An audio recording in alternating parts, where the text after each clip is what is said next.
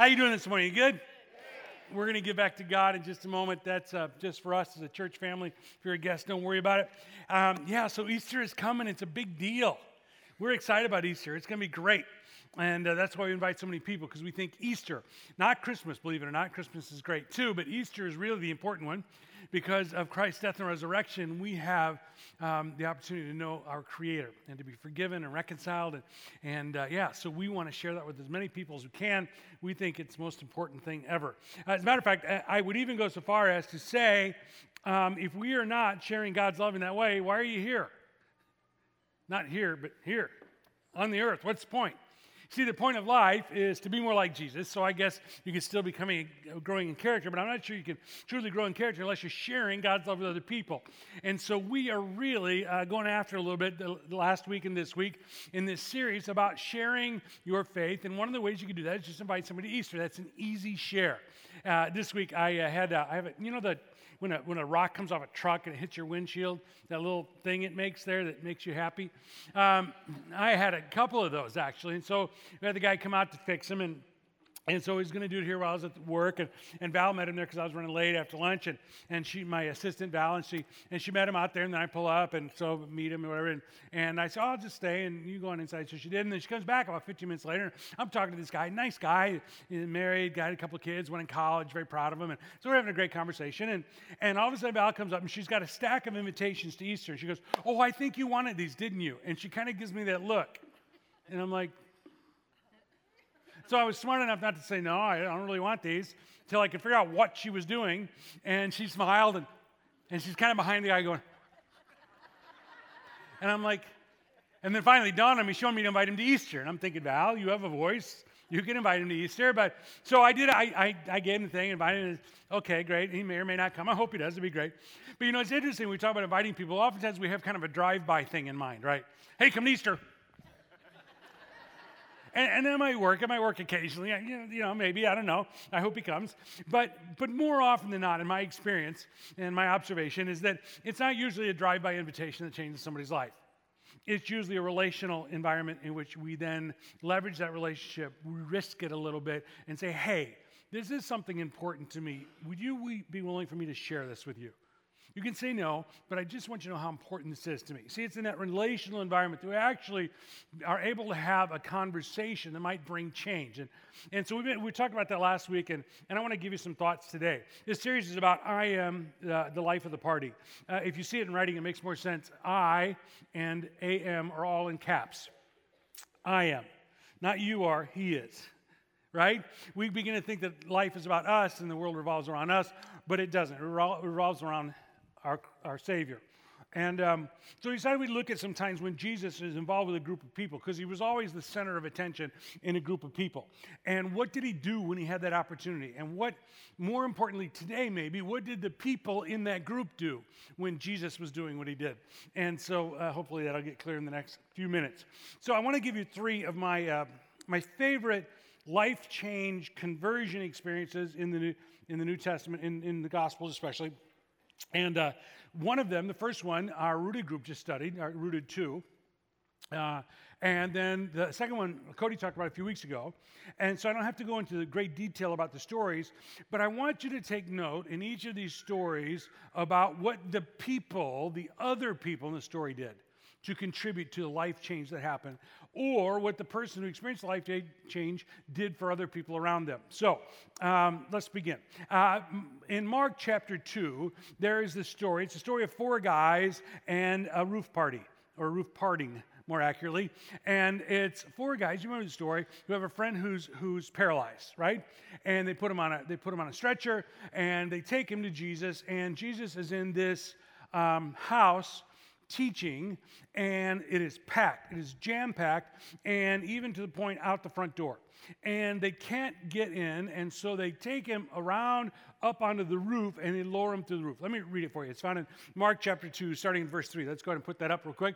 Some men came, bringing to him a paralyzed man carried by four of them. Go ahead. Since they could not get to him, to Jesus because of the crowd, they made an opening in the roof above Jesus. Let me just pause. Not a roof like this, a roof like this, okay? So in the Middle East, the roof wasn't like this, no snow to be shed. And so it was flat like this. What they would do, they take sticks and reeds and whatever they could across, and they would pack it with mud and then try to seal it. And it was actually a living space up there. They would dry their grain up there where it was safe, that kind of thing. So there's probably even stairs up there. And so the picture is that these guys are up on this space, and it's probably not concrete, but it was pretty hard, and they're digging through it, and stuff's falling on the people below while Jesus is teaching, okay? And so they're making quite a ruckus, all right? So we go back to that passage. Since they could not get to Jesus because of the crowd, they made an opening in the roof above Jesus by digging through it, and then lowered the mat when Jesus, the man, was lying. So here's what's interesting about this. As I picture this, I don't see them digging a big enough space to just drop him down flat. You know what I'm saying? I'm a logistics guy a little bit. I'm thinking they had to kind of go, you know what I'm saying? And so I don't know if he went head first or feet first. Either way, it had to be a weird thing. People are going, what in the world is going on here? It was just a weird scene, right? It's just a kind of, what? So in verse 5, we find a couple of really interesting things. Here we go. So when Jesus saw their faith, he said to the paralyzed man, son, your sins are forgiven. Now there's two really weird things in this passage. We tend to think of faith, religion, as an individual thing because we're an individualistic society. And yes, I do believe we each will stand on our own before God someday. But most of history faith wasn't just an individual thing. As a matter of fact, when you read in the New Testament, sometimes entire households came to faith. And here's my question. What if your faith could somehow change somebody's life or eternity? Here's the crazy thing. It says in that passage, when Jesus saw their faith, not his faith, not the paralyzed man, their faith together.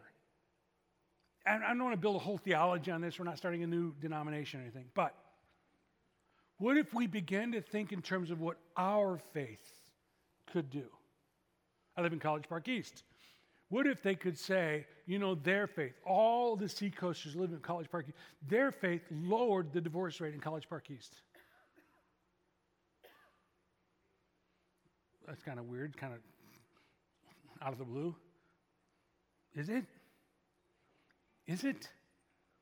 Do you think that in the early church in Jerusalem, do you think their faith made an impact on Jerusalem? Absolutely. What if they could say about our church, thousands of people that go to our church, their faith helped the homeless situation in that community?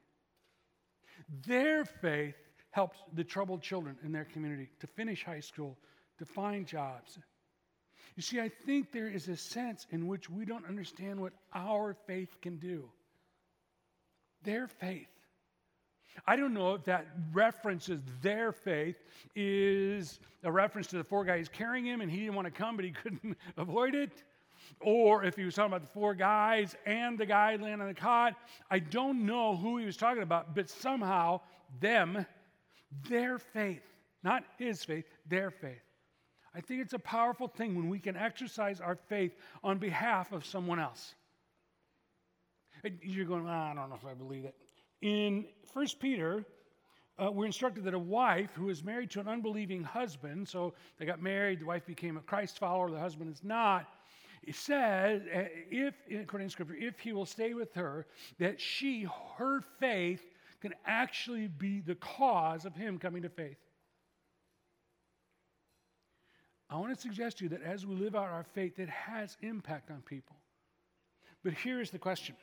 The question is, are we willing to inconvenience ourselves in order for our faith to impact others? These four guys didn't get up that morning going, let's go dig a hole in our neighbor's roof. Let's go make just a nuisance of ourselves by just messing up somebody else's house. No, but they loved their friend and they were willing to inconvenience themselves on behalf of their friend. The problem with us in America, one of the problems with us in America is that we don't want to inconvenience ourselves for anything. We believe that the point of life is a pursuit of happiness, which, by the way, is unbiblical. But in reality, the way we live, it's the pursuit of convenience. Everything about us is aimed to be convenient. And yet relationship and helping someone's life be changed is always inconvenient. Are we willing to inconvenience ourselves, whatever it takes, on behalf of somebody else? That's a part of what we have to ask ourselves if we're truly going to do what God has called us to do. Now, by the way, the other interesting thing about that particular paragraph was surprising, is he says to the man laying on the cot, paralyzed, your sins are forgiven. Now, I can guarantee you that the four friends and the guy laying on the cot did not break through the roof and bring him there so his sins could be forgiven. Why do I know that? Because the Jews understood that only God can forgive sins. And they didn't think Jesus was God. Nobody thought Jesus was God yet. As a matter of fact, that's what the people in the room got upset about. Who is this guy thinking he forgives sins? He's not God. Well, they were wrong. He was. And so here's what Jesus does, which is what Jesus always does, which is what Jesus will do if you'll inconvenience yourself on behalf of somebody else. He will go past the superficial, obvious issue, and he'll go to the deepest need first. He always goes to the deepest need. We're going to see that in each of the stories. He goes to the deepest need. This guy's deepest need wasn't to walk. He thought he needed to walk. We all think we need certain things, and then we get it, and 6 weeks later we think we need something else. Right? Because this guy would walk until he died. But it wasn't what he needed. He needed something to last beyond that. And so what he did was he forgave his sins, which would last forever, which is what his real need was. Christ always went to the deepest need. One of the things that I think will move us beyond convenience-oriented people to becoming people who are willing to be inconvenienced on behalf of somebody else is understand what's really at stake in other people's deepest need. Deepest need is not their comfort or security. It's not even their physical healing or emotional healing, as much as that may be a part of it. The deepest need is forever, and it's reconciling them to God so that they will spend eternity in heaven with God. That's the deepest need. That's what's at stake here. We need to understand what's at stake here. Now, if you don't believe that, you don't believe the Bible, I would suggest you study it and decide if you believe the Scripture or not. But Scripture indicates that the whole reason Christ came was to reconcile us to God so we could be with Him forever. And that's what's at stake. Jesus went to the most important thing first. And then He said to the religious leaders and the doubters there, oh, by the way, I can read your minds. I know what's going on in your brain. Why are you thinking that? So just so you know that I can forgive sins, I'm going to heal him too. Get up, take your mat, leave. And He did. And He did the lesser need as well. But the more important thing first. You and I need to care about the most important thing first. And the lesser things as well. But the most important thing first. So here's what's happening. We're not just asking you to invite people to Easter so we can have big numbers. That's not the point. We're asking you to care about someone's eternal destiny. Well, that's heavy. Yes, exactly. That's why Good Friday is so important. That's why Easter is so wonderful. Because yes, it's very heavy. Or it's very celebratory, depending on which side of that you're on. And we want everybody to be on the celebration side. So the first thing is, are we willing to inconvenience ourselves on behalf of others? What if your faith could change someone else's eternal destiny? So I saw this video this week, and it was really interesting. There's a guy named Tarek Black. He used to play for the Lakers, now plays for the Rockets. And a big dude, 6'8", 6'9", big guy. And really, I always liked watching him play because he's a hard-working player and good work ethic, and I always liked watching him play. So there's this video of him online. He's a Christian guy. And so there's this video of him online, and some friends were visiting him, and he was playing here in LA. They're playing the Clippers, and it shows them, I assume it was after the game, and they're outside Staples Center, and they're filming for something. I don't know what it is, and they turn the cameras off, but then they turn them back on. Because when they turn the cameras off, a homeless woman comes up to him and his group and asked for money. He said, no, we don't have money. And he said, well, that's okay, because what I really need is Jesus. And he is wearing a T-shirt that says, blessed. And she goes on to say, I have been diagnosed with ovarian cancer. My family's far away, and what I really need is prayer. And here's this video. Look it up. You can see it. This video is this big basketball player standing next to her and his little entourage coming around this woman, all of them putting their hands on her, and he begins to pray. And it's not super demonstrative. He just begins to pray for her. He begins to pray that God would bring healing. He begins to pray that God would be with her. And he just does this sincere, heartfelt prayer. And I'm watching this and I'm going, and it's right outside Staples Center, people walking by. And I'm just thinking, that is cool. And then afterwards, they take her to dinner with them. This homeless lady, they take to dinner with them, and you can tell they go through the restaurant, and it's in a private room, and she sits in this private room with them, and then finally, they tell her who he is. She has no idea who he is. And she's like, you're on the team? Oh, my goodness, I had no idea. She's freaking out. And the last story, the last scene, I don't know if there was something happened after that, but the last picture, this little video, is her walking away with her hands full of takeout, after dinner or leftovers, I don't know which it was, and waving and so thankful that he reached out. And when I watched it, and just like you're feeling right now, there's something inside me went, that's how we're supposed to be, isn't it? They didn't just care for her physical need. They also prayed and cared for her spiritual. I just thought that's why we're here. That's why you still are breathing. Of course, I also had that other thing, because remember, I am is the life of the party. I am, but sometimes I think I am. And no sooner had I felt that good feeling, and I was just moved by it, and I thought, yeah, she probably didn't have cancer. I know, it's terrible, isn't it? Can you believe I'm an awful person? I know, I am. And yet, that's the battle within us, isn't it? There's this old us that kind of is cynical and sarcastic and doubting, and yet there's this person who's becoming more like Jesus and wants to care and wants to have compassion and wants to inconvenience ourselves. We have to choose. We need to choose this one.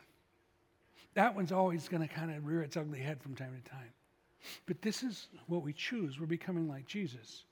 And so we have to inconvenience ourselves, like the friends did. Who knows whose life could be changed? So the second story is an interesting story as well, because the first one is about like the four friends inconveniencing themselves. This one is probably my all-time favorite conversion story, because it's Jesus talking to a woman, which was not normal in that day, and he actually elevated women, and especially this woman, and it's found in John chapter 4. And you remember the story, Cody talked about it a few weeks ago. It's the woman at the well. Jesus comes by, and he starts talking to this woman while the disciples go get food. And it's some unusual things about this story, just to remind you. The woman, not only is Jesus talking to a woman alone, which would not be a normal thing for a rabbi, the woman was a Samaritan, which would not at all be normal for any Jew. Samaritans were people who had perverted the Jewish religion. They kind of had a syncretistic belief system in which they'd taken some of Judaism, some pagans, some other stuff, and they just kind of made up their own deal. Sounds very familiar, doesn't it? And so here is Jesus talking to this woman. And he asks for a drink of water. And who are you to ask me? You're a Jew talking to me. Why would you be talking to me? He says, well, if you knew who was talking to you, you'd be asking me for something. You'd be asking for living water. He says, what's living water? I don't get it. And he's trying to offer her spiritual awakenings and belief in the true God. And so she kind of shines it on or whatever. And then Jesus says, go and get your husband, which is not a terrible thing to say, by the way. He wasn't insulting her. For a man to be talking to a woman alone like that, out away from everybody, it would be an appropriate thing to say, go get your husband. That's not a weird thing. But it was a weird thing for her because she says, I don't have a husband. And Jesus says, you're right, you've had 5, and the man you're living with now is not your husband.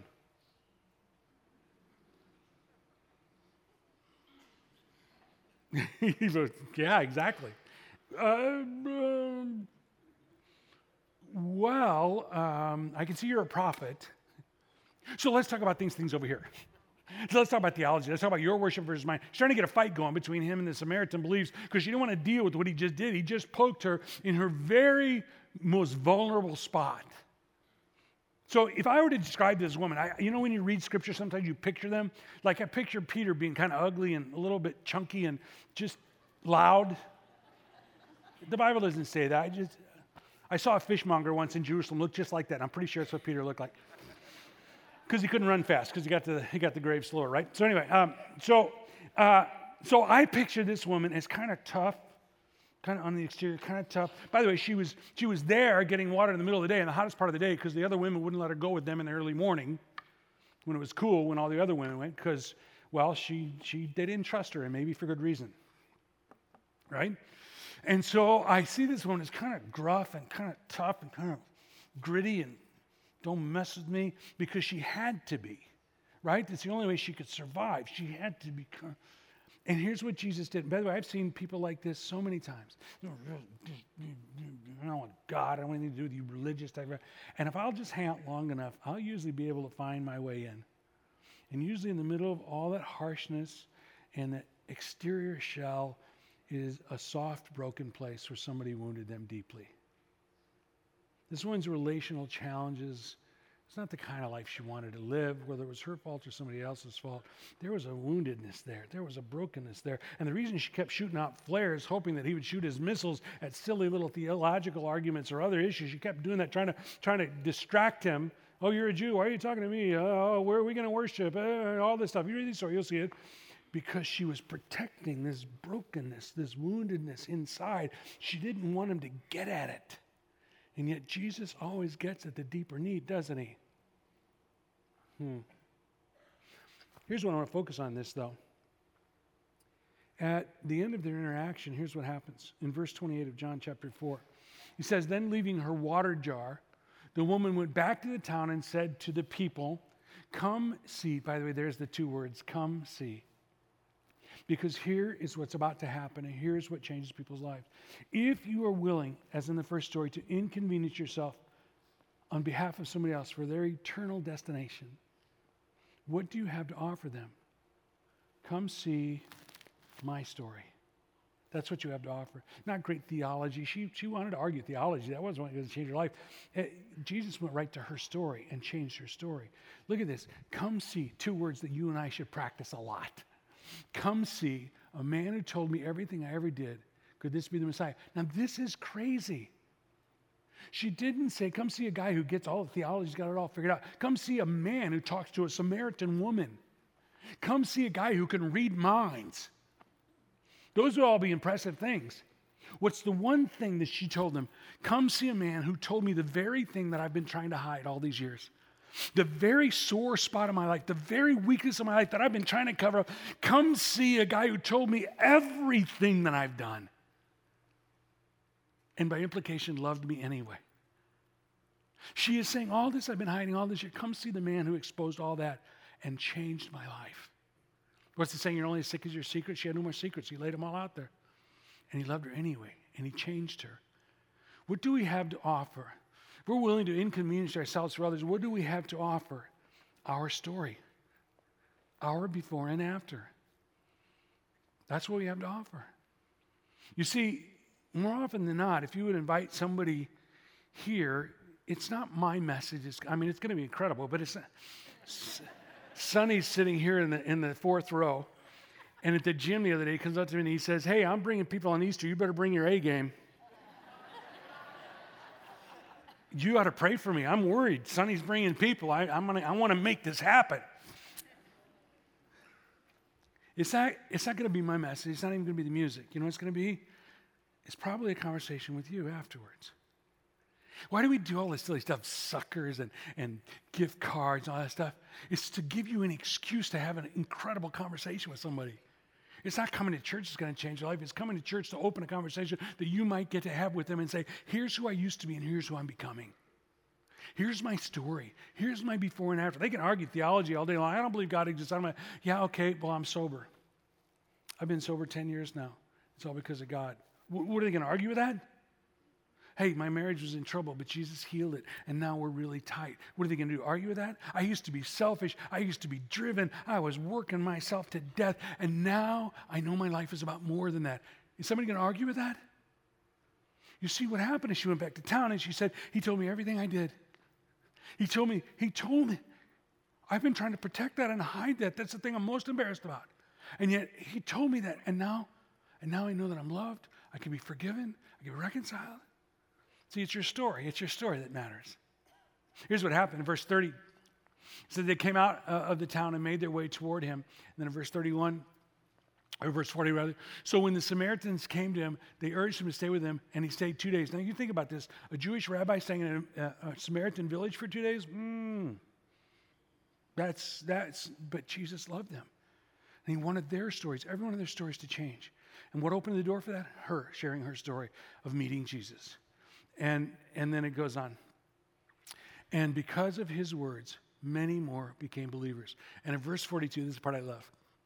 They said to the woman, we no longer believe just because of what you said. So in other words, they first came to believe because of her story. They hadn't even met Jesus yet, and they were already starting to believe because her story was so powerful.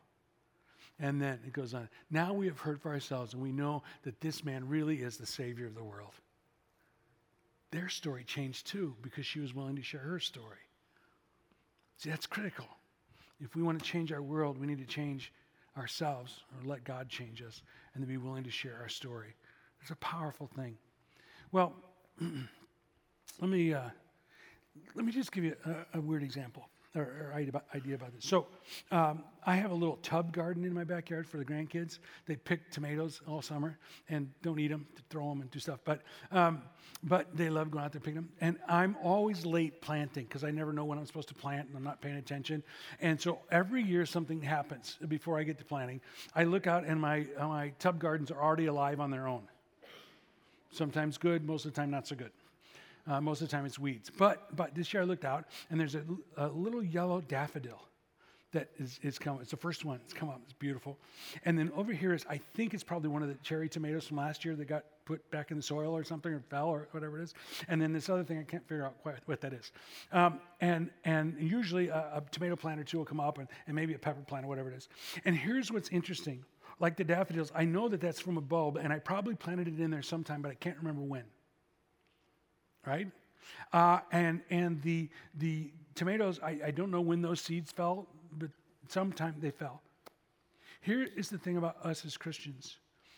We don't always get to harvest everything that we plant, and we don't always know when what we plant is going to bloom or grow. And yet we're called to plant anyway. For most of us, sharing our faith, sharing our story is a scary thing. What if they say no? Let me relieve you of that worry. Most people are going to say no. Most people are going to say, no, I don't want to go to church. No, I don't want to hear your religion. No, I don't want to talk about this anymore. But it's okay because you're not called to convince them or to sell them or to argue them into the kingdom. You're called to plant a seed. Jesus said some seeds are going to fall on hard soil and not grow. Some are going to grow for a short time and the sun's going to burn them up. Some won't grow, but some will. And like that yellow daffodil in my little tub garden, there are seeds that will sprout up at some point, and you don't even know when you planted them. But I read the title of a chapter this week in a book, and I want to make sure I get it right. We are to be seed-sowing fools. Seeds of hope, seeds of healing, seeds of faith that we can plant. It's up to God to grow them. All we've got to do is put them out there. I can't tell you how many times I meet a young couple. They say, yeah, we used to go to that church when we were kids, and then we went to college, and we kind of forgot the God thing because I do crazy. You know, I'm married now. I got little kids, man. I don't know what to do. I'm coming back. You see, they're seeds. I don't know how many people I could tell you that say, yeah, I went off and I did something stupid, and I lost my marriage, and I lost my business, and I ended up in a bottle, but then I remembered you, and I went to your church one time, and I'm back, and I need help. Seeds. I've even met people who say, yeah, I made it big. I went big, man. The business boomed. I made a lot of money. It was great. And I sat in my office one day, a beautiful corner CEO office, and it just felt empty. And I'm here trying to find some meaning. And I remember that conversation we had. Seeds. If you're willing to inconvenience yourself, share your story. God will grow the seeds if they're willing at the right time. All you got to do is plant. That's what we're called to do is plant. The third story is about one of my favorite characters, and you sing about him when you're if you grow up in Sunday school. It's about Zacchaeus, and or as we say in the Midwest, Zacchaeus. And Zacchaeus was a little guy, and if you remember the story, Jesus was coming through his town. He couldn't see him, so he climbed up in a tree. He was a tax collector. Matter of fact, he wasn't just a tax collector. We found out last week tax collectors are bad guys, right? He was a chief tax collector, so he was like worse than the bad guys. He was the baddest bad guy because he cheated his own people and made a lot of money doing it. And so he had no conscience, or evidently not. And here's what Jesus did. It's always funny. I love Jesus because he loves tax collectors and sinners.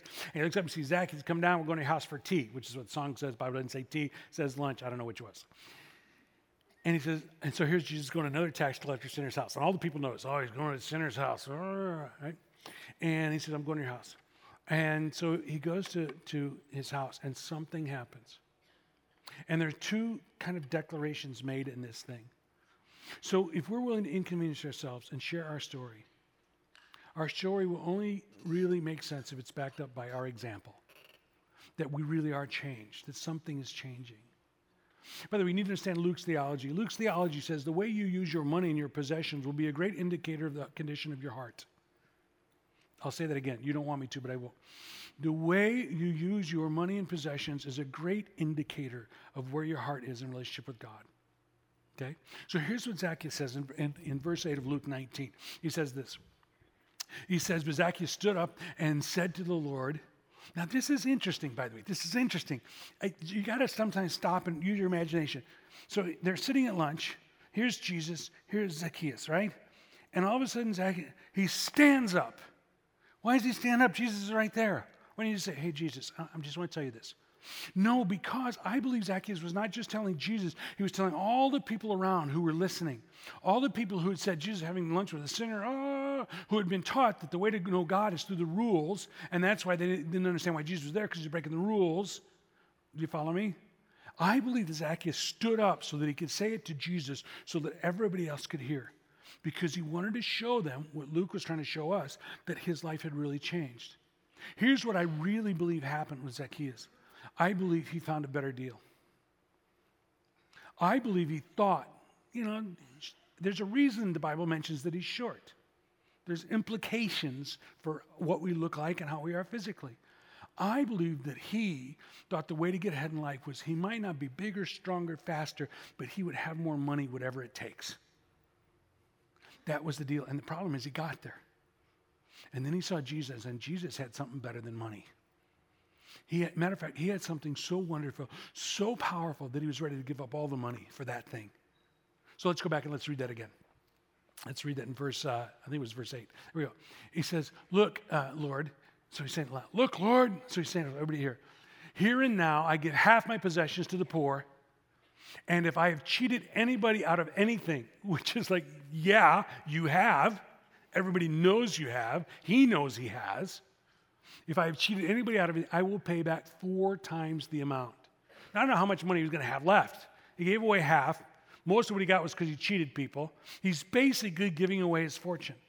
Now remember, this is on the heels of the rich young ruler who wouldn't give up his stuff to follow Jesus. That's just earlier in the previous chapter. Do you remember that story? So now he's saying, listen, Jesus, and everybody who's listening, I have really changed. I have really changed. The other proclamation in that deal is in verse 10, where Jesus said, for the Son of Man came to seek and save the lost. That was Jesus' mission, and that is to be our mission. And the way we do that is to inconvenience ourselves, tell our story, and be an example of life change. That's what it means. If someone can look at you and say, you know what, you are much nicer and kinder than you used to be. You know what, you're not taking the shortcuts in business that were kind of iffy in the gray area before, that you did before. You know what, actually, I can't believe you didn't react and get mad and go crazy over that thing. If we can actually live out our faith, people will take note of that. And whether they allow us to plant seeds in their life or not, we'll have a better chance. And I think that's what these stories tell us. So as I was thinking about this talk, I was reminded of my wife's grandfather and grandmother. They were farmers, lived out in the country, the Bergens. Virgil and Ruth. They were wonderful people. Ruth was a saint. She prayed every day. She prayed for, when we started this church, she would pray every day. You've heard me talk about her sitting out in the pasture on a stump so nobody would bother her, praying, talking to God. A couple hours every morning, rain or shine. But the amazing thing about Ruth is that her husband Virgil, although a good husband and a good father to my late father-in-law, was not a Christian.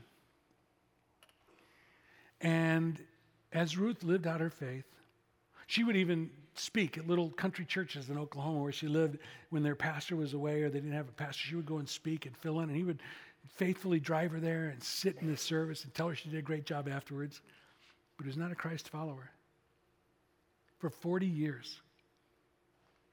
And then one Sunday, just an average run-of-the-mill Sunday, at the end of the service, he got up and he walked on front and said, I'd like to be a Christian. And he prayed the prayer and committed his life to Christ. And they asked him that week, Virgil, why did you decide to be a Christian? 40 years. He said, I wanted to watch and make sure this thing was real. And he was a great Christian. And he loved the Lord, and he loved his wife, and he loved his son and his grandkids. What if there's a Virgil in your life? I pray it doesn't take 40 years, but even if it does, it's worth it. What if there's a Virgil or two in your life watching you, waiting to be invited, just seeing if it's real? And what if this were the year that they made the decision? What if this invitation was the one?